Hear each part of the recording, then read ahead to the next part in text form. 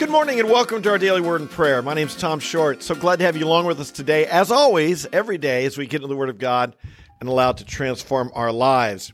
We have been talking this week about wise stewardship and particularly wise use of our funds in helping giving to charitable or Christian ministries. How do you make good decisions on where to give your resources, which for most of us are limited. We don't have an unlimited amount. Sometimes I wish I did. Sometimes I wish I just had, like hundreds of millions of dollars I could give to all kinds of places. I could be a Elon Musk or someone, or a Bill Gates or Warren Buffett or someone like that. But I'm not, and you're probably not either. And so we have limited resources and we want to give them wisely in the work of the Lord. So this morning, I want to talk specifically about giving to those who have benefited your life.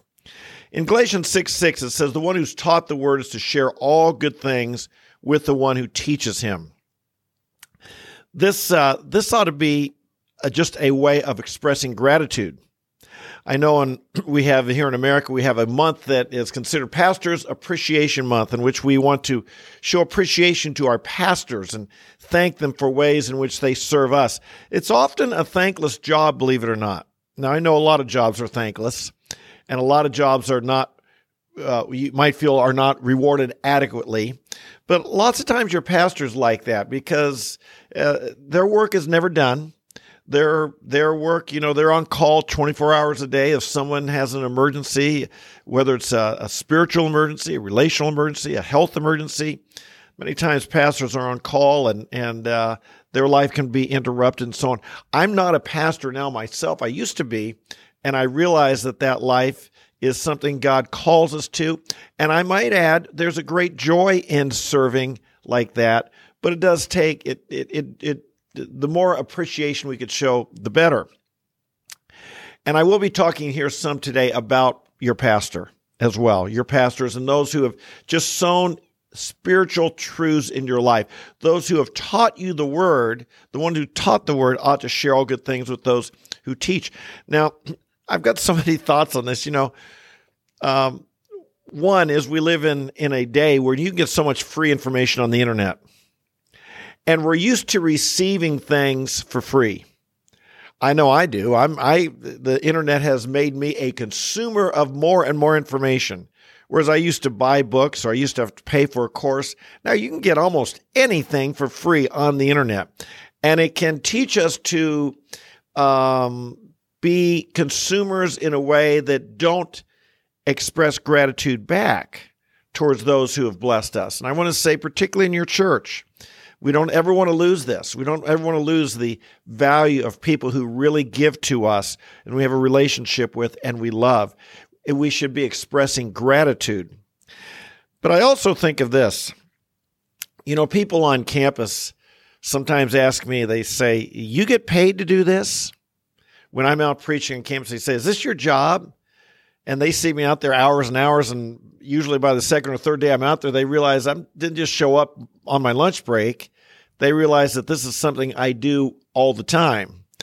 And they're kind of intrigued, or confused. Why would anyone pay you to do this?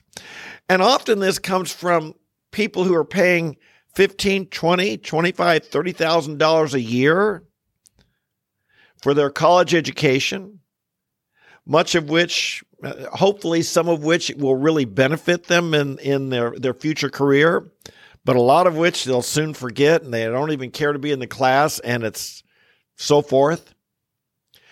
And what it tells me, it's a value system. They value a college degree. They value a college education. And to some degree, some of them, not all of them for sure, value what they are learning in their classroom. But, you and I ought to value the treasures of God's word when we learn it. It is a treasure. We never want to take it for granted. We have access, like I said, over the internet. We have access to so much Bible teaching. We have sermons you can hear online. We have books you can buy. Probably if you're like me, you have more than one Bible in your own home.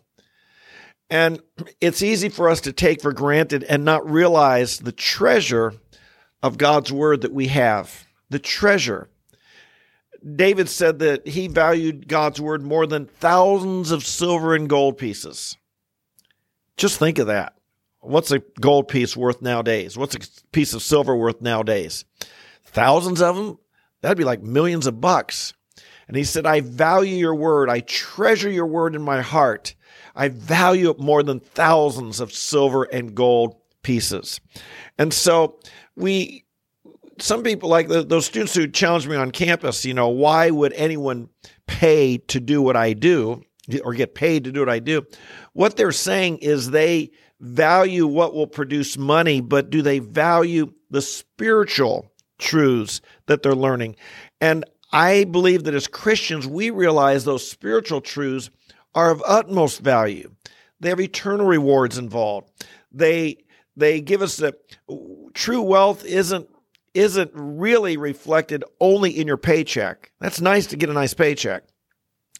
But true wealth can be determined and can be seen as well in a happy family, a happy marriage, how you raise your children to love you and to love God, how you live in good relationship with others, your own mental health, self-esteem, spiritual health. All of these things are true riches and true wealth.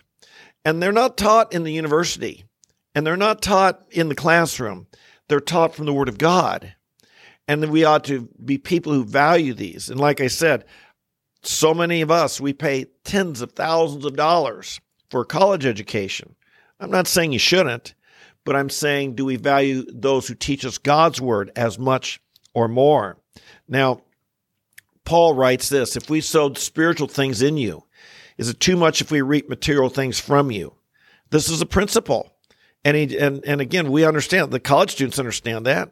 They wouldn't expect a professor to teach them for free. You wouldn't expect a person in your elementary school to teach you for free. You would expect that these people, this is their work, their calling, and they do, maybe they're sacrificial. It is their service, but they do it out of love, yes, hopefully, but also for pay with it, you would expect as well. And yet, when it comes to Christian service, there's another aspect here. And Paul he goes on in the very next verse to say this, we sowed spiritual truths in you. Is it too much that we reap material things from you? And yet, he says, if others share this right over you, do we not much more? Do we not more? Nevertheless, we did not use this right, but we endure all things so that we will cause no hindrance to the gospel of Christ. And this is an important thing for those of us who are supported financially, is we don't exert that right.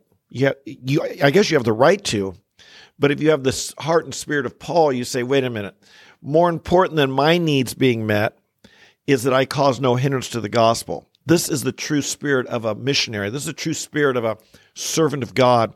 This is a true spirit that all people who are financially supported in the work of ministry should have. Not demanding, not promoting themselves, but rather saying, even though I have this right, I'm not going to use it because I don't want to be perceived that what I'm doing is about getting money from you.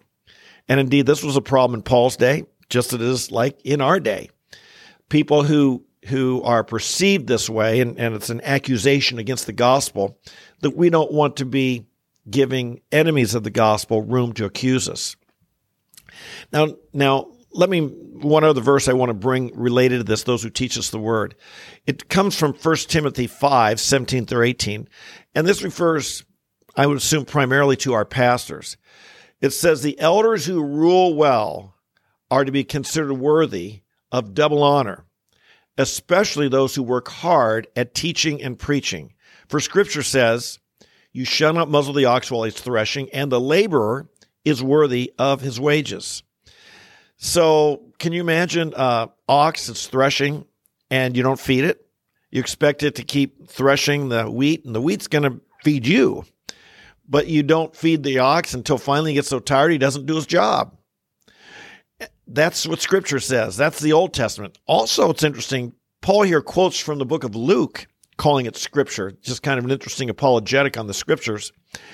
But the laborer is worthy of his wages is what Jesus said, and we ought to think that as well. So what's he talking about here? The elders who rule well should be worthy of double honor. Now, in this chapter, Paul's talking about honoring widows who are widows indeed, and how to take care of them and to provide for widows if they're deserving of the church taking care of them.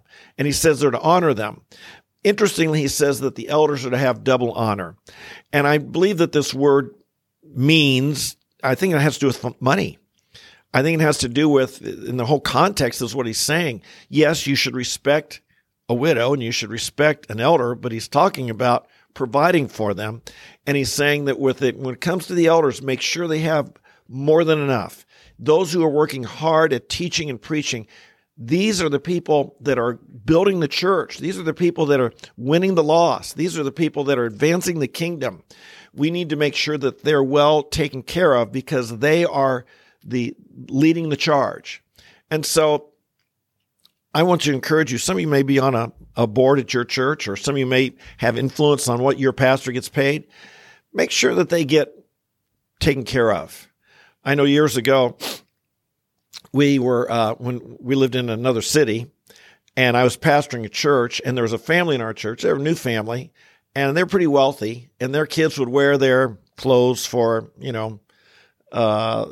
nice clothes, nice name brand clothes from nice stores. They'd wear them for a few months, and then they'd get new clothes. And I remember they started giving us their hand-me-downs for our kids. Now, Roz and I are pretty excited, because, at least I was pretty excited. I can't speak for her. I was pretty excited and think, wow, these are like hundreds of dollars worth of clothing that are still in fine shape, and our kids will look good in them. But sometimes you wonder also, what do the kids of pastors think when they get the hand-me-downs of other people? I'm glad we think of others and we don't just throw them away, but don't think of your pastor and your leaders as getting your leftovers. Don't think of them as just getting what you're not interested in anymore. Think of taking care of them, providing them with double honor, not just giving them, honor them. Give them double honor. I think this is what they're worthy of. And make sure that as you think of them, you show love and appreciation to those who are teaching you the treasures of God's word and who are there for you. Shall we pray about it? Father in heaven, I want to thank you today for your kingdom principles of money. And I want to thank you, Lord, for those among us who work hard at teaching and preaching. And they labor. Their labor is worthy of his wages. And they're like that ox that's treading out the wheat. And I pray, Lord, that those who work hard at teaching and preaching would be receiving double honor for the work they do. I pray, Father, that they'd know they're appreciated. I pray, Lord, that whatever they get, whether money or words of thanks, encouragement, whatever it is, Lord, they'd know they're appreciated. We thank you for those who've sown spiritual truths into our lives. We value them, Lord. We value them more than anything because they've given us eternal life. They've told us how to get to heaven. They've told us how to live the way God wants us to, the way you want us to. And Father, I pray today that we, in our use of our money and use of our giving and the resources we have, would know how to show appreciation and gratitude to those who have sown spiritual truths into our lives. We bless you and we love you, and we pray these things in Jesus' holy name. Amen, amen, and amen. And as we know, this is our ministry, I might add. I'm not saying this just to be done in my life. I stress your pastors first, but our ministry as well receives donations. And if God lays it on your heart, there's our address, TomThePreacher.com online, or Tom Short Campus Ministries. I'm grateful. I know a number of people in the chat. I see your name, and I know that you give and support our work as you are able, and we're grateful for that. God bless you. So glad to have you along with us today. If you're new, welcome to our daily YouTube. We come here every day, 8:30 a.m. live Eastern Time, and but you can watch later in the day. The videos are kept up. They're kept up for years. There's over 1,000 back there. You can find them on a ton of topics. Just search our page, and you can find them. And I hope you subscribe to our channel. I hope you smash the like button, and I hope you tell people about it. Let's grow this channel if people are getting the Word of God every single day and growing. Post this on your social media. tell them about this and so on. To those of you here every day, I love you. So glad to have you along. And I look forward to seeing you tomorrow. God bless you. Bye-bye.